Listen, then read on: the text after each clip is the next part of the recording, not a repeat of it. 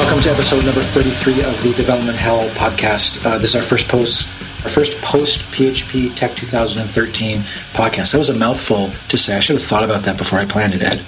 That was a mealy mouth. Yeah, it was kind of mealy mouth. So I apologize. Episode number 33, double tray, whatever you want to call it. I actually got it right because I made sure to ask Ed before we started. So we are live on a Sunday night, Eastern time, and we have a whole bunch of people in the channel here on Freenode. I would point a mic at the crowd so we could hear their applause, but of course this is radio and they're not with us. Woo! Hello, Cleveland! That's what it sounds like. Yeah, that's if you'd imagine it. It's the sound of one hand fapping is what it is. Yeah, that's gross. Well, we got to start off on the right foot. Mm-hmm. So we have some exciting news on the sponsor front. We have secured Engine Yard yet again as an awesome sponsor for the show. So thank you, Engine Yard. Yay. Continue to throw us some money. I look forward to spending my half on a brand new chair to get rid of the super squeaker that I have relegated off to the side. I'm doing the podcast in stand-up mode today as to not have all those, not to curse Ed with trying to filter out squeaks in post-production. Yeah, I stopped trying to do that. Oh, did you? Also, some of them are in there? That's all right. So special thanks to Engine Yard, fine purveyors of platform as a service. I have to say, though, I was kind of sad when I heard that they were killing off Orchestra in favor of some other thing that's essentially doing the same thing, but I guess it just has different branding around it. But if you're into the platform as a service, you want like a nice little scalable sandbox to run your applications in, whether they are Ruby, Node, and PHP, check them out. They're friends of the show. I highly recommend them. I know some of the people that work there, and they are good people. And Ed, you will be speaking at Engine Yard's Distill conference in about 2 months or so in San Francisco? Yeah, in August 8th and 9th, they're having a conference in San Francisco, and I'm going to that. Apparently, I was just I think they just sent me my flights. So yeah, I'm going to do that. So in which talk or talks are you doing? The I'm crazy and I know it. Nice. I saw that one at Tech. It was awesome, Ed, even though I had to duck out to deal with some family craziness of my own. But from what I saw, you did an awesome job. Several times I wanted to go up there and give you a big hug and tell you it was all going to be okay. Did I start crying a lot? I don't remember. You cried a little Blacked out a little bit. No, you cried a little bit, but you were quite emphatic, and I thought it was a really awesome talk. I cried angry tears of vengeance. Yes, yeah, they were angry tears. Not feeling sorry for yourself. You're more like just people don't understand and people don't want to understand is kind of the message I was thinking you were saying. I do feel sorry for myself a lot, but I don't think I was right at that point. No, man, you're more angry than anything else. There you go. Yeah, but it was. I mean, I thought it was good. So let's get started with tonight's episode. So if I look at our awesome pirate pad that we have set up right now. We have 4 things we're going to talk about. So let's try to keep these things to like 15 minutes apiece. That way we can all get out of here at a decent time for bedtime because both Ed and I, being cranky guys, we need our sleep just to recover from the emotional expenditure of being grumpy about everything. It's hard to do. All right, so the first thing I wanted to talk about was you mentioned on Twitter earlier in the week about Go, and you're talking about Rust from Mozilla and Go. Oh yeah, and you were talking about how you felt like you couldn't trust Google because Go being the major backer of it, and that triggered a very series of very angry and aggressive Insta messages that I sent you. Right. That culminated in you kind of say, dude, I'm not having a good day, and you're like piling on. And I was kind of like, oh, okay, well, I was like, well, I still think you're wrong, but let's talk about it on the podcast. So, right. So I wanted to talk about this a little bit. So let's talk about from your perspective first. So when you're comparing Rust and Go, you said you didn't like Go because of Google. So why don't you kind of expand on this a little bit about your feelings on it? Basically say what you said to me via instant message. Well, I guess the thing is, I think the first thing I should say is that on Twitter, what I really said was, I'm less interested in Go because of Google. And I'm not, I should say that it's not an entirely logical argument to say, because, they have this percentage of being jerkies, that's why I'm not going to be interested in it. No, it's just that I think Google as an organization has done a lot of stuff that kind of sucks. lately. In the grand scheme of things, is it like Pol Pot level sucks? No. But it's like, I wish you hadn't done that kind of sucks. I think we found the title for the podcast already. Pol Pot level sucks. Yeah, right. So, just turning off dev resources that they've had for a while, generally seeming like they're less of sort of an engineering driven company. And that's kind of and I don't know, maybe that's just what happens. I don't know. But it's kind of a bit of a bummer to see all that. And in a sense, I guess I feel like I sort of don't trust Google to do the open and engineer/developer friendly thing anymore. Right. And so I would say that 6 or 7 years ago, I did. So at this point, it's kind of more the case that, as far as I can tell, Go exists fairly independently of Google, that it came out of Google, but there's plenty of people who say contribute to it who are not Google employees, and it doesn't exist just to serve, say, Google. And that's all fine and dandy. But I think maybe it's just the fact that it's so associated with Google now. Like if I ever read a story about it, and partly is because I'm not actively involved in the Go community. I view it from the outside that people always refer to it as Google Go, not just the Go language. And I'm trying to think of it's kind of like, finding out that there was something cool that you liked, but a guy who you think is kind of a jerk started it. It sort of makes you less interested in it. And I'm not sure I have a great analogy for it. I was going to say something like, boy, this is really good ice cream, but it turns out that Chris Brown owns the ice cream company or something like that. And that's obviously hyperbole. But, it just kind of turns me off. And I guess what I was really getting at was not that it wasn't a critical examination of the chances that Google's going to, screw everybody with this. It's more like the association with Google makes me less interested in it than I would have been if it was just a company I didn't know. And I guess maybe I was more sort of commenting, and this is something I don't think we had actually gotten to in this conversation, but I was more commenting that nowadays something being associated with Google is sort of a negative for me, as opposed to, I would say 6, 7, 8 years ago, it was more kind of a positive. Fair enough. I guess that's kind of how I think that's kind of how I feel about it now. Yeah. I mean, the way that I look at it is, yes, Google has done a lot of douchey things and closed down services, but those have all been services. Maybe somebody else on the channel can tell me this, but I cannot think of an example where there's been something that Google has created that they've open sourced and released to the public that people can actually make changes to and send those changes back that they have killed. As far as I know, it's only services, Google Reader. Now they're doing all this bullshit with shutting down XMPP bridging to Gtalk to force everyone to go through Google Plus and do Google Hangouts. So that's a case of where they control the service, therefore they can shut it off. But with Go being out there, are the majority of people who contribute to Go working for Google? I believe that's the case. But the language is not dead. If nobody at Google was allowed to contribute to it anymore, people could still take it, fork it, grab the sources, and continue to improve on the project and push it forward. And so someone in like Adam in IRC said something interesting: is that if Go was being backed by like Facebook or GitHub or if Go was a Microsoft project, would you feel any differently about wanting to like Go? Yeah, that's a good question. He lists Facebook, GitHub, Microsoft, or Etsy. I would say 2 of those I would probably be as equally worried or slightly more, and 2 of those I would be probably more interested. Facebook actually does a lot of cool stuff, but I wouldn't necessarily, they changed their tech so much that I wouldn't necessarily think that the project is going to have a great lifespan. Although they've certainly had things that have had a good lifespan outside of it. GitHub, would feel more confident in. I'd probably be more excited. Microsoft, I probably view Microsoft slightly less negatively than Google at this point. Wow. but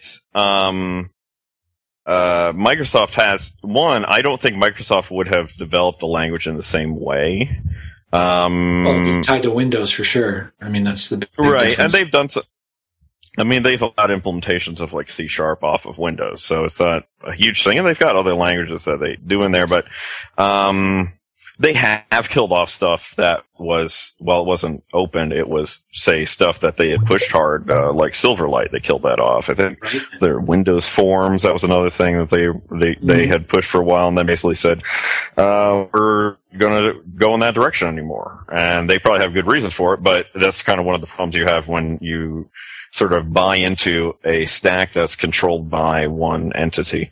You mean a closed stack, like one that you can't modify? A closed stack. I mean, I think there have been open stacks that were clearly only controlled by one entity, and even though it was open, it realistically, without the backing of that organization, it's going to be dramatically reduced. And like a lot of the, Adobe, they open sourced the Flex stuff, but they essentially dropped it, and I don't think it's ever going to be the same kind of deal.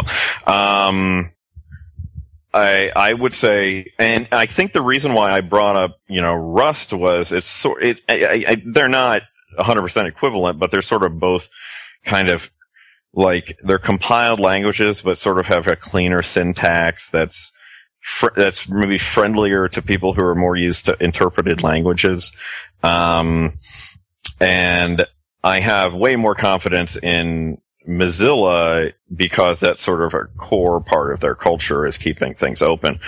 Although for what it's worth, Mozilla has not always, done they open a lot of stuff, and that doesn't guarantee that they're always going to continue supporting it forever and ever, but they at least keep it open, right? True. So I will say that if you showed me, if all things were equal and they were equal languages, then they're not. Go certainly has, I think, a larger community and is a more mature language.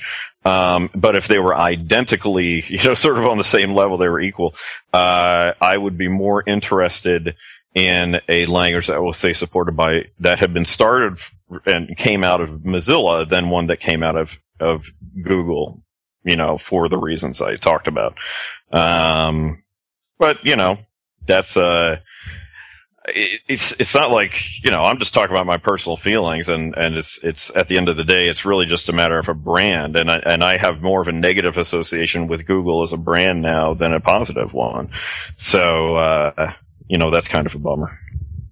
Yeah, and it's kind of a shame that Google is determined in many ways to piss away all the good support that they have from people. But I guess this is what happens when business realities intrude, right? They have overarching goals as a organization on the business side they want to do. So, like I said, the angry IMs I sent to you were basically that I thought it was dumb to judge a programming language based on the company that's supporting it, because I wonder what the perception outside of the PHP community is about Zend, whether people think that PHP is a corporate backed thing because of Zend. And those who use PHP know that that's probably not even close to how it really works. Zend does not have very many core contributors to the language. In fact, the last involvement that Zend had with PHP was, some would say, basically the ramming through of the addition of Zend Optimizer to 5.5 to kind of be a replacement for APC. So, in that respect, it's kind of interesting that Zend proclaims itself to be the PHP company, but in terms of the language itself, it doesn't do a whole lot anymore except to kind of throw its weight around when it wants something. When they want something added to the language. It's good that they don't seem to go too far down the weird and incompatible extension road, but because they are staying kind of true to the trying to give things back kind of ethos. But to get back, as we got, I don't know, about 2 or 3 more minutes before we need to move on. I've started looking at Go at Cinecore. There's a bunch of people internally who like it. They're even trying to use a few prototypes, try a few services in Go. So it's kind of nice to have. And it's nice because if you ever want to do anything, I know I've got lots of people I can talk to about it. I just think it was interesting that none of the talk at work about Go Google never came up at all. It was just kind of like, well, here's Go, and there's a bunch of resources, and we have our little DevTricks thing where every other week there's a lunch hour on a Tuesday where people will do small little presentations on things. And so they tie it to, it's also often tied to people's like, development goals for the year, so they can hit their bonuses and everything else. So they're like, I want to speak at DevTricks. I've spoken a couple of times. So I watched 2 little presentations on Go, and it was, to me, it was kind of interesting, because it's server-side language. It was a compiled language, which I haven't really worked much with. And Go kind of has static typing, but it's a little bit different. But to me, it was kind of interesting seeing, and also you always get that good feel. You get jazzed up by people that who are enthusiastic and passionate about a subject. So you can kind of hear it in the way that they're describing. When you just mention something that you're thinking about doing something and Go, like I'm thinking of as a good way to dive into it, to write an IRC bot in Go. Just something that's somewhat relevant and not super trivial, like not Hello World. I mean, there's a whole bunch of stuff you kind of have to kind of sketch out and think about when you build an IRC bot. You're dealing with events and all this other stuff. So I thought it'd be a good experiment. As soon as I said that, I got bombarded by people saying, oh, you should look at this, you look at this, and look at this. So kind of the passion around people who want to use a specific tool, I thought was kind of nice. And you do kind of see that with every single tool out there. But so, the too long didn't read. I think it's dumb to criticize a language because of who the backer is. If it's a good tool, if it fits your mindset and provides you with value, then this is the same argument that people have about why PHP is good or Ruby or whatever. It's like, if it solves a problem for you, you shouldn't feel any shame in using it. Yeah, I guess I know what you mean. I think it's hard for me, and my I guess conclusion at it is that for me, it's sometimes hard to separate the emotional sort of, I guess, not attachment is the right, but what emotions I have attached to something. And it's kind of like, I'll admit that one of the reasons I never got excited about dealing with Rails was because I didn't like how, it was represented by some of its lead developers. And, and that kind of stuff turns me off from things. And even though, no, it's not a logical, assessment of it purely in a utilitarian fashion, but it's still the association I have with it. And, the reason why I do this stuff, the reason why I pursue a language is not entirely utilitarian. A lot of it has to do with whether I'm excited about doing it or not. And that excitement is ultimately an emotional thing for me. So, yeah, that's just where I am. Some people are able to, they don't understand why I would feel that way. And, but I kind of do. Yeah, that's me, I guess. Oh yeah, we have dueling IRC bots in the channel now. I know that Matthew Turland has Fergie hanging out in the channel with us here, and then Matt Frost put his bot Frostalicious into the channel. Oh, nice. Frostalicious' only job these days is to tell us about baseball scores, which is kind of cool. All right, let's move on to the next topic. So people who follow me know that I've been spending money on eBay buying Magic the Gathering cards to build up my set so I can have something decent to play with. And you have been spending your money on eBay and other sources on vintage computer stuff and consoles. So why don't you talk about what you've been doing with that? Because I find that super interesting. So people on the channel, they better find it interesting too. Yes, they had better. I guess a little background. I have been, I guess like a lot of people, when they were kids, I was really into video games. I remember playing Space Invaders on the Atari over at a friend's house in this would have been say 1980, and how awesome that was, and arcades, and I've really just the I guess that nostalgia, that emotional connection I have to that is pretty strong. As a kid and growing up in that and being really into that stuff. I got a Commodore 64 when I was a kid and played with that, but I was never a programmer really with it. I just liked playing games, and that was the stuff I was interested in. I never got one, but I lusted after a Commodore Amiga. Never got one of those, but I used to buy magazines about it, stuff like that. And with video game stuff, I was somewhat into Nintendo, but I really got into things with the Sega Genesis and that 16-bit stuff. So TurboGrafx and SNES and stuff like that. Man, I always wanted a TurboGrafx machine. Yeah, right. Well, I used to read magazines a lot about that. I used to buy magazine Video Games, Computer Entertainment, and there were a couple others that were on the market there in like the late 80s. Electronic Gaming Monthly started in the late 80s. I think I still have the first issue of that someplace around here. VGCE, there's a couple other ones that didn't stick around. GamePro came around that period and did stick around for a long time. Anyway, so I used to really be into that. I used to buy magazines and read about that stuff. I certainly couldn't afford like buying all these games and hardware and stuff like that, but I really enjoyed reading about it. And when I was, say, 14, I guess it was, I started doing a fanzine about the Sega Genesis. Called The Altered Beat. And it started off as just like I know, corny, right? Altered Beast, that was like the big game on the exactly. Sega Genesis. It was the pack-in game in the US, when it was released. And I originally typed it up on a typewriter, a mechanical typewriter. Nice. 2 sides, 2 pages, 2 sides each. Photocopied it and sent it out to people. This was before I had any internet access or anything like that. And, my parents, I still don't understand why they forgave the hundreds of dollars of phone bills that I had for long distance phone calls, talking to people about video games and people who were in fancy and stuff like that. I couldn't talk. There was, there were things around there. There were systems like, CompuServe and junk like that, but I hadn't gotten into that, and I didn't have any internet access, so the only way I did it was you did it via the mail or you talked on the phone. But the short version is that I was really pretty into video games and stuff like that, especially during that period, that sort of fanzine period that predates the internet.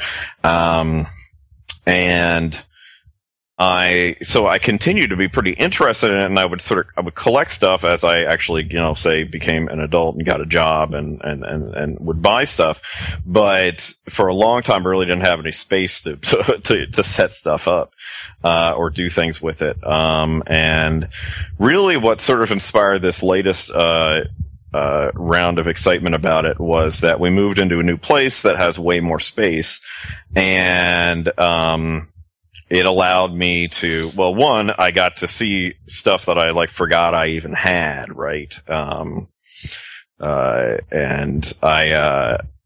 was really cool, going back and finding old fanzines, magazines, things from old, consumer electronic shows, about, the Sega Genesis. I have a pin, old Sega Genesis promo pin that I got there, stuff like that, right? I mean, tons of just old stuff like that if you're really into this stuff, that's, a lot of fun. And so that kind of got me excited about that again. I've had opportunity to set things up, and I can play games with my kids because we have a basement now we actually like going into, and stuff like that. And so that also got me to say, oh, you know what? I want to buy a few things that I have always wanted to have and never had a chance to. So there are a few things that kind of, I already had some things I have a Nintendo Virtual Boy, Atari Jaguar, I have 4 different Sega Genesis CDs, with, 32X and the CD add-on, a Saturn, and of course I got a PlayStation 1, 2, and 3, and, I have a Nintendo 64. I don't own a single Nintendo 64 game because I don't care about that console at all, but you own one but don't have any games. Yeah, it's sort of a thing where you get to a point, it's I think it's interesting to own it and to have it, but I don't think it's particularly interesting to play it. I there are no compelling games on that platform for me. I'm not excited about any of them. I tend to be for games, older games, I tend to be into shooters and beat 'em up and stuff like that. I'm not much into like 3D platformers or stuff like that. And I'm not really into like one-on-one fighting games a whole lot. And that the N64, I kind of feel like was sort of all about that kind of stuff. Somebody talked about GoldenEye. A lot of people talk about GoldenEye 64. I've honestly never played it, but when GoldenEye came out, GoldenEye is a first-person shooter, and I was into first-person shooters on the computer, and GoldenEye looked ridiculous and not good to me. So I've just never been into console-based like first-person shooters. But obviously, some people loved the N64. But as somebody said here, GoldenEye defined the N64. That's probably why I wasn't all that interested in that plot. I know when I played on console things, basically all I did was play sports games against my buddies. I didn't play a lot of. I can't even think of. I'm trying to think of because I owned a Nintendo and never got the Nintendo 64, Sega Genesis. After a while, I traded that in, and then I didn't get another console until I bought a Wii for here at the house. And I know I'm saving up my points on my points card that I have at the big grocery store. They sell the Nintendo Universe, the newer one. So I'm saving up all my points. Normally I cash in the points to get like money off of the groceries. Oh, Tecmo Super Bowl. Hell yes. I still play Tecmo Super Bowl in emulators on my laptop. That's how much I love that game. Yeah, totally. Hold on. Saving up my. Right I'm just coughing. I don't want to cough all over you guys. And I'm saving up to get the new Nintendo one to replace the Wii. Yeah. So it would be here for a little bit if I listed off all the things we own, but I'm pretty sure that I own everything.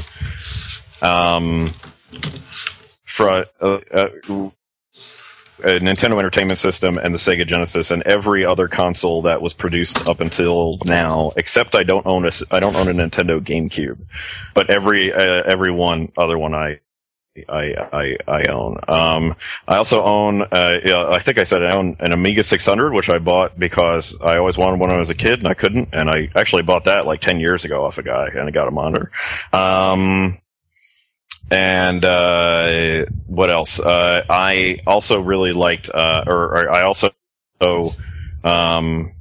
rebought a Commodore 64. I actually had a Commodore 64 for a while, and it's just been sitting in my my closet. And when I hooked it up when we moved to the new place, it didn't turn on. It just is black so the power comes on, but there's no video coming out of it. No, I did get a Magnavox 13-inch CRT monitor with that Amiga 600, but they are getting harder to find now, especially ones that have like direct RGB inputs. This one does have some kind of RGB input, although I wasn't using it. Sorry, somebody in the channel asked about that. Anyway, but I also bought an Atari ST, something I was always interested in. Just recently, and I bought that for like $75. You can get a lot of that stuff pretty cheap. I mean, it kind of depends, and because now it's sort of a collector's market, and some stuff is just more expensive than others, and some software is more expensive than others too. Like, I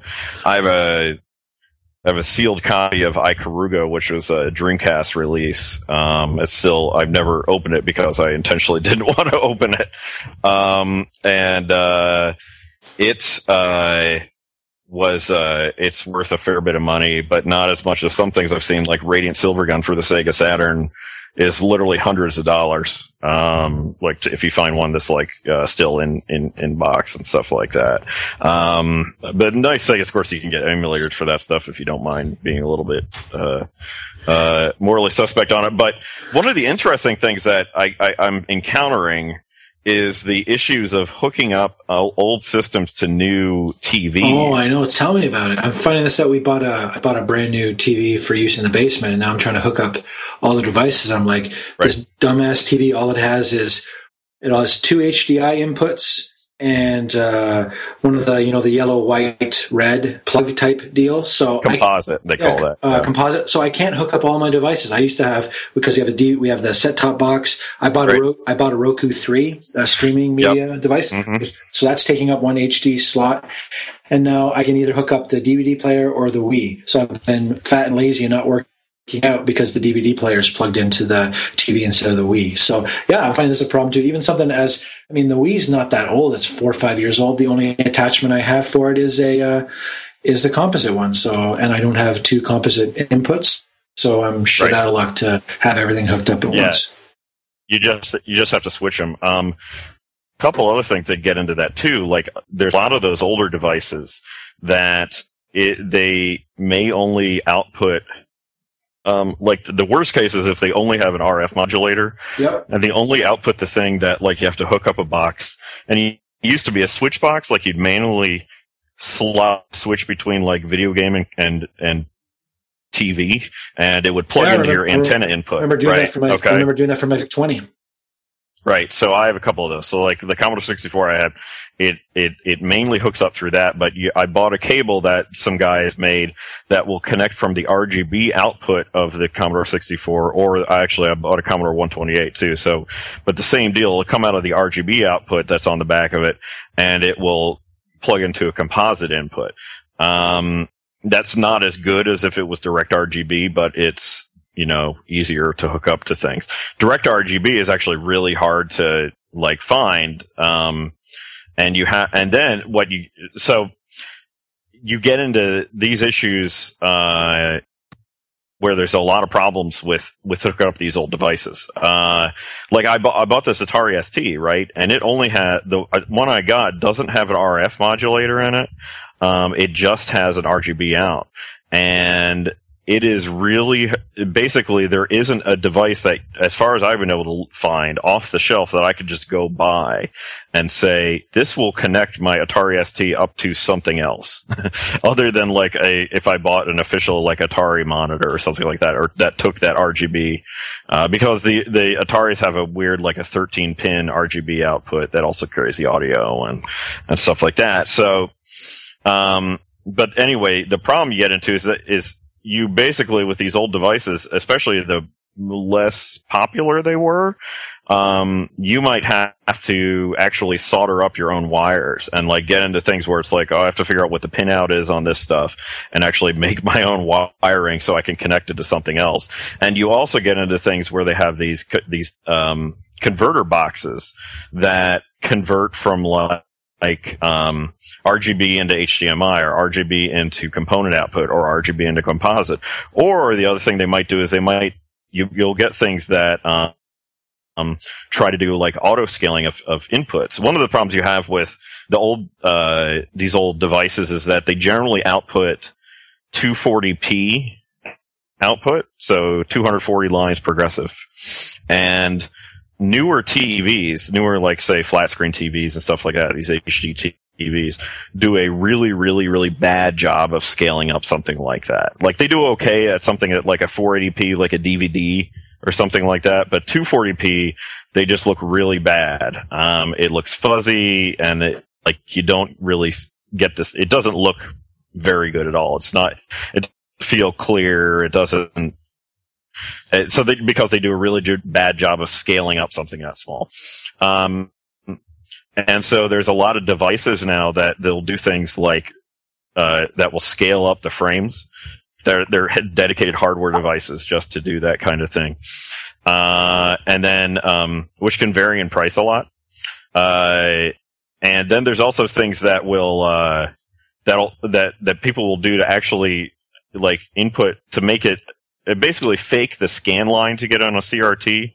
Right. On a CRT, like it shoots like photons, whatever the fuck it does, across, it shoots this stuff across the screen, and that's how it draws the screen. It draws it every 60 times a second by shooting this gun of energy, and it makes lines across the screen. Well, it's they'll actually get these devices that force scan lines on top of this or into the picture, because that way they look more like they were supposed to look.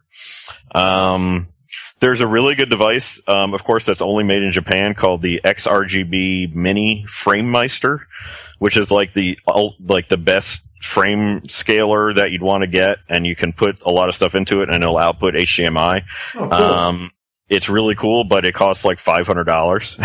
Well, I can see why. Yeah, so it works really well. There's like almost no delay in it, which is a big thing. Like you can imagine, it has to do with processing, so it may introduce latency. But it doesn't seem to. Really super cool device, but it's one of those things that you have to be pretty dedicated to spend that kind of money. But I'd say I've got like probably 20. I guess now consoles and old computers and just it sounds to me, Ed, like it's time to plunk down the 5 Benjamins and get that thing. I think my wife told me that we had to do a couple other things first, like buy a grill and a new bed. So I'm going to have to lay off for a little bit. But yes. Okay, next week then. Yes, maybe next week I'll do that. So, but yes, that would be a lot of fun. Because a device like that will just let you hook up the hardware. The other thing you do though is getting really into emulation stuff. And the one thing I'll say quick, because I know we're running out of time, is since a lot of us I know as developers were working on OS X, there's a lot of cool emulation stuff there. But for OS X, sometimes it's not as easy as we'd like it to be. There's a cool project called OpenEMU. I want to say OpenEMU. Yeah, I heard it. They are basically working on, I guess essentially what it is it's a OS X-like front end for emulation. And you can actually the project's on GitHub and you can download the code and then compile it in Xcode and get it running, and it works really well, actually. Cool. So it's worth checking out. It's sort of like if you looked at Boxer, which was basically an OS X friendly version of DOSBox. Yes. I've heard of Boxer. It's sort of like that for console emulation. Oh, okay. So yeah, it's a cool project. Like I said, it's open source. It's and sort of smooths out a lot of stuff. So I've been having a lot of fun with it. Yeah, Xmame is the thing that I use. Use that quite a bit. Works out quite well. All right, on to our next topic. Yes, the whole console stuff is so cool, and you're right. As time goes on, it becomes harder and harder to find ways to hook these consoles and stuff up to your various devices. Like I said, I was complaining about, you're right, I have to switch things, but it's at the back of the TV, and being lazy, it's like, man, every time I want to put the Wii on, I have to unplug that thing and plug something else in. That gets to be a hassle. So I don't know, maybe I'll look and see if there's some other things. I just did a quick search while we were talking, and I saw on eBay you can get things that will convert that component video stuff to HDMI. So it's just a case of finding the right cable if you really want to go through with it. All right. So our third of 4 topics for tonight. So as everybody who's in the channel probably knows, we've been paying attention this past week. It turns out that some gentleman who was working as a contractor for the U.S. National Security Agency decided to leak a whole bunch of information to various newspapers about what they've been up to in terms of surveillance. So it turns out the scope of surveillance has been much, much broader, than people had originally anticipated. Now, me, as a Canadian, of course, I'm not subject to any of U.S. laws, so I'm pretty sure they've probably been scooping in everything I've been talking about. Not that I'm talking about anything that's that important, but it got me to thinking today about if you wanted to make yourself as snoop-proof as possible, what are the things that you'd have to do? So I know some of my more paranoid friends may be interested in some of this information that I've been thinking about. So, of course, the first thing is these cloud services, most of them being U.S. controlled, and most of them, because this is the weird thing that I was thinking about, Ed, that the problem that comes up is that the U.S. government passes laws and creates organizations internally and then forces basically corporate entities to go along with them, and they pass the laws by saying that, and you're also not allowed to tell anybody that we're doing this stuff. So that puts these entities in a really bad position. Google, Facebook, all these guys. Clearly, they're serving data up basically on demand when presented with the appropriate legal stuff. And I understand they have to follow the law, but they're in a weird spot that they want to say, yes, we are providing access, lawful access when required.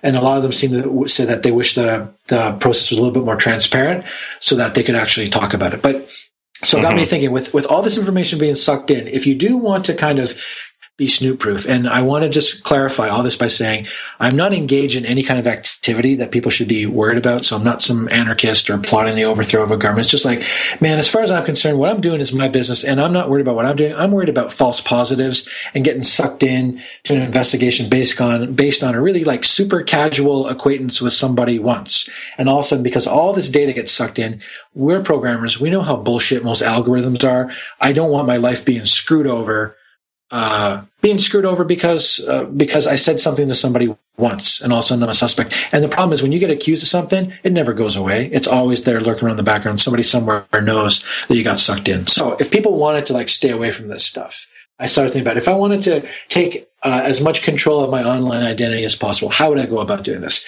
So we had the first problem. All my mail, both my personal mail and my personal mail for the two main accounts that I use is all through Google. So I'd have to get that stuff out of there. I'd have to stop using Gmail and stop using Google for domains. I don't even know what the heck you call that thing, but all I know is like my littleheart.net mail all goes through Google.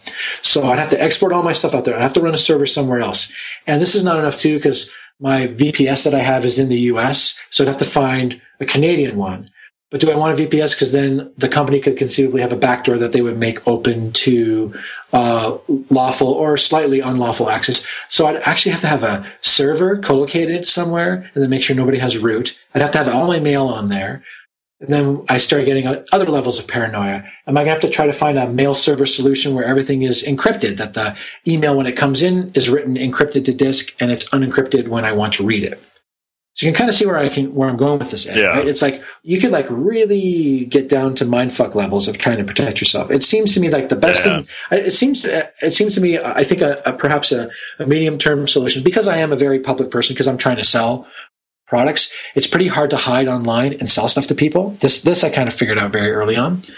So it kind of seems a solution be share what you want to be known publicly. That's okay. Stuff that you don't want to be public, well, keep that stuff off of cloud services. If you're really concerned about people with your little browser habits, install Tor, the onion relay. Install Tor on your laptop. If you want to surf stuff anonymously, use Tor. Don't use it to log into any services, because then they'll know that you're using Tor, and you may expose yourself as being no longer anonymous.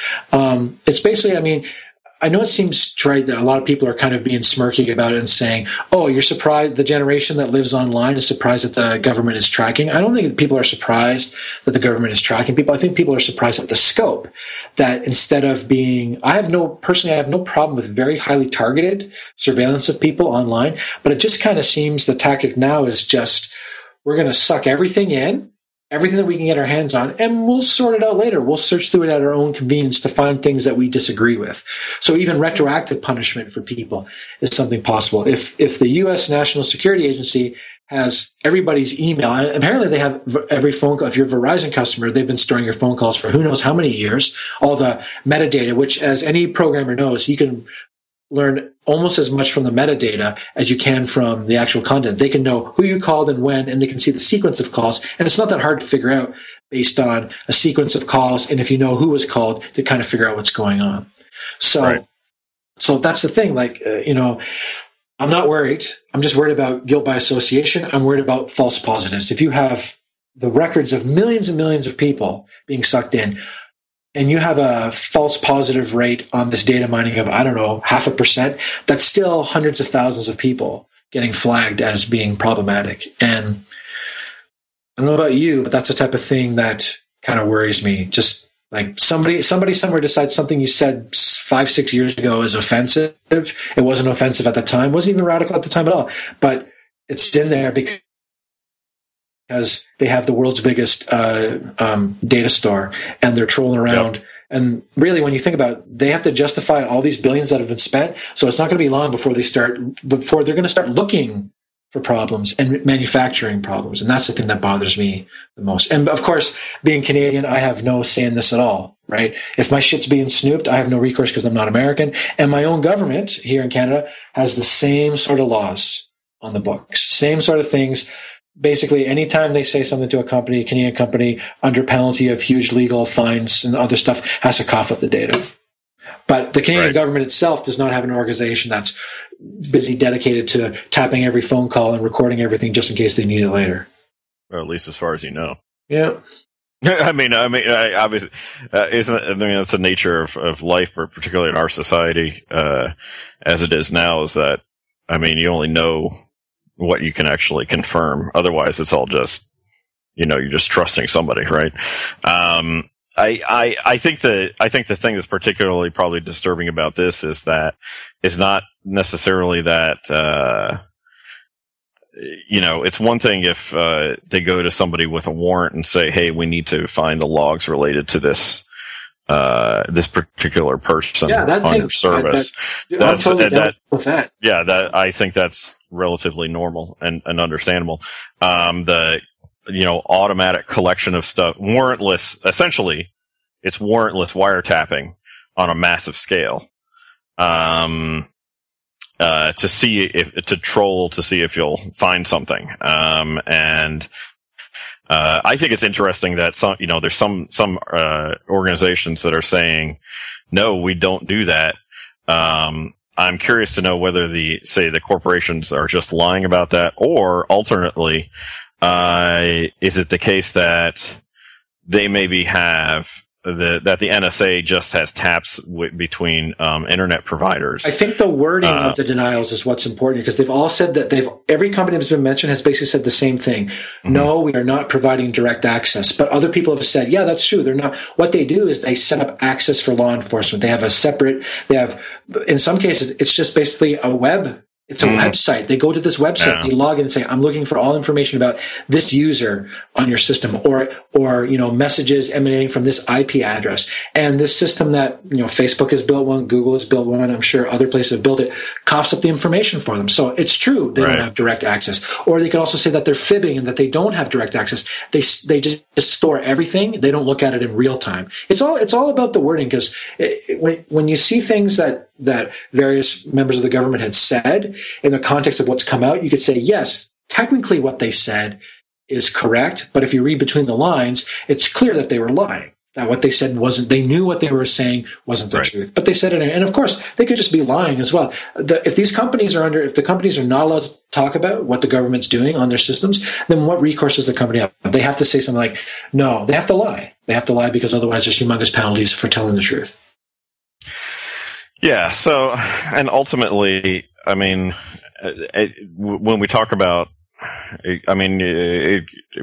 say, utilizing services, cloud services, any kind of hosting services of any sort that we don't have direct control over, you're trusting somebody else to do that, whether you're trusting them to, say, not do stuff that you wouldn't want them to do with your data. And whether that's, allow warrantless access to the government, or for them to just steal stuff themselves and fool around with it, you don't know. I mean, you don't really know. It could be a malicious employee.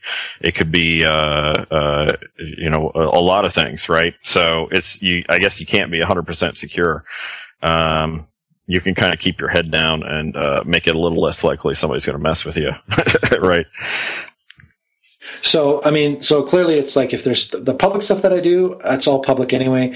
But I'm starting to think that if I'm going to start just doing aimless things, or look at topics that may be just even slightly controversial, it's time to break out the anonymizing stuff, so I can go and look and feel for the most part, I'm not getting snooped on as I try to learn more about things that I find interesting that are slightly controversial.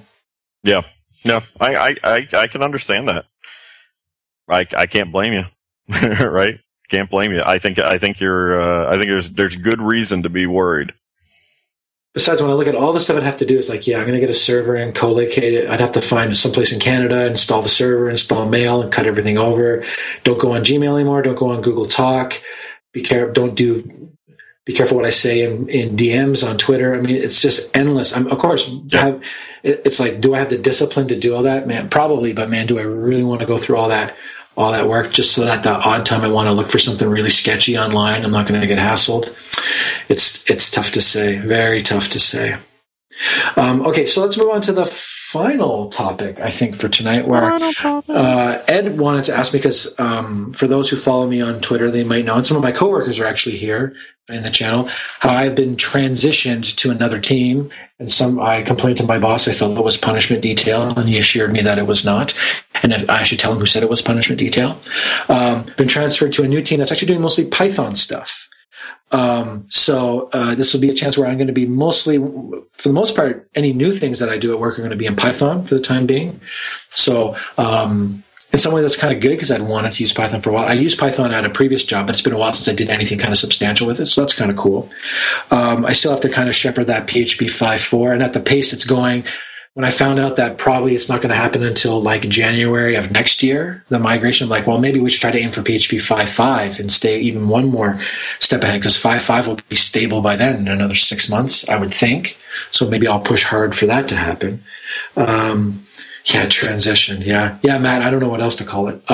So the thing that was interesting is that the system that I'm working on is like from a startup that Cinecore bought. And so this technology called Carbon. And so the idea is supposed to be like kind of mobile, more mobile friendly.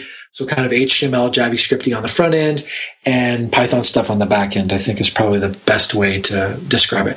So one of the interesting things that, of course, before I can do anything else, I had to get a development server set up.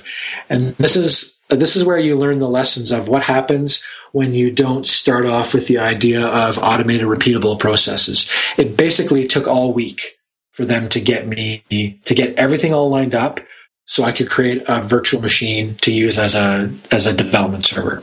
And for those who know me, must know how incredibly frustrated I was with all that, because they had when they used to not have a lot of info on how to create one of these things. It was all kind of custom hand rolled. And then one of our more heroic sysadmins has been transitioned over to the team as well. So he's been doing a good job of kind of documenting the process of spinning everything up. But there's still too much manual stuff. There's actual things like where you have to do curl calls from the command line and a bunch of other things just to get the whole environment set up. So my thing is always like repeatable stuff. No, it's not Mr. Bishop, one of our coworkers there. It's not Dave Bishop. It's somebody else, Russ Crandall. These names mean nothing to other people on the podcast. This is fascinating to all of our listeners. It might as well be Fatty McTubberton, the guy's name, for all that it matters. But it just impressed upon me about how important it is to really, from the beginning when you're building something, that you want to have the process of just creating an environment for your application to run in should be automated. The fact that we have to run things on the command line and it spits out a token and we have to cut and paste the value of this token and stick it into another file and source and then do stick it in your bash RC file and then source it and then run this other thing and then run this other command and do all these things manually. It drives me nuts because it's like, and given that the project is fast moving and they didn't have they in the past have not had an emphasis on making sure everything's 100% bulletproof when they move forward.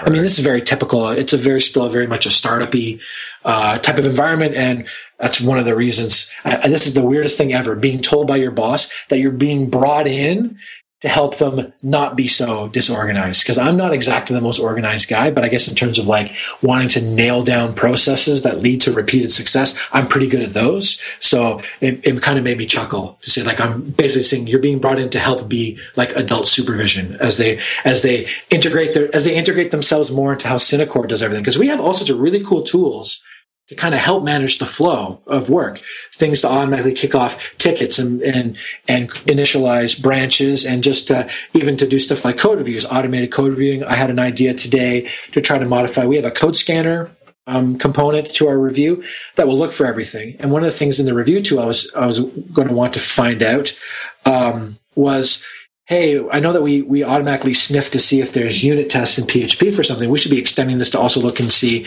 if we have unit tests available for something in Python, because we are writing tests for the code in Python. I believe the last number I heard was 55% code coverage, which is pretty good. I'm considering that they had 0% maybe about 3 or 4 months ago. So that's pretty good. So I'm thinking I want to move towards that stuff. See if I can hack on that tool that'll do the same thing. Snoop around and say, hey, we have a unit test.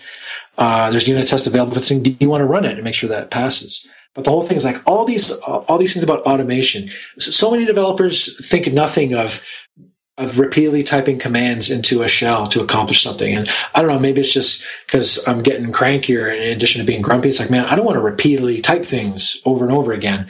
I don't want to have to scroll through my shell history to find a command. So I'm telling the other people here, work super hard to make sure that you have repeatable processes. in place. So I'm kind of curious, Ed, at the best startup ever there. How are you guys for this sort of stuff? Are most of your things when you need to spin up environments to work on stuff? I know you guys use Vagrant, but once the Vagrant boxes are set up, are they all predefined? You just basically say, I want to use a project. I don't know if you guys are even working on it anymore, but like a done not done. I want a done not done development box. Yeah, right. Is it as simple as that? You can say, I want a done not done, and you get your little Vagrant box and it's ready to go. Yeah, they use Puppet, and yeah, they use Vagrant and Puppet together so that it builds the environments for everything, automatically, and yeah, so they've totally bought into that. Like that automation, probably way more than like testing, but that automation has happened and has worked out really well. That's and that is mostly Sean, started off doing Sean Coates, and then Joel Paris has been working on with us in DevOps for a year and a half now. But yeah, they've invested in that heavily. What? My boyfriend's what? Let's say your boy Sean. He's going to be doing the keynote at True North this year. I've asked him to do it. Why didn't you give me the keynote? Because you're crazy. I'm not have a crazy guy doing my keynote. Yeah, that's a good point. You can't have that. Sean has learned a ton about this stuff and is really good at it. So he's done a lot of really good stuff with our setups of our development VMs and our production machines. Or I guess production VMs really. I see him ranting all the time about doing Ruby stuff. Yes, I think he would probably argue that the advantages outweigh the disadvantages, but he's certainly been frustrated with I think really just Ruby interpreter stuff has been bothering him, but he'd have to speak to that more than I could. But yeah, he does all that stuff in Puppet, and that he bought into that really heavily. So we do a lot of that stuff, which I don't know, man. I just type in a couple commands and it magically works. I don't know. That's the holy grail. That's what you need. Yeah, I asked Sean to come and talk about building distributed apps with a distributed team because I thought he had a very unique perspective on all that he could share with people at the conference. Yep. Mm-hmm. Definitely. So yeah, automate. Like people are always like someone in the channel because the scroll back's getting pretty good here. But I was talking about. It's funny that all this stuff seems magical.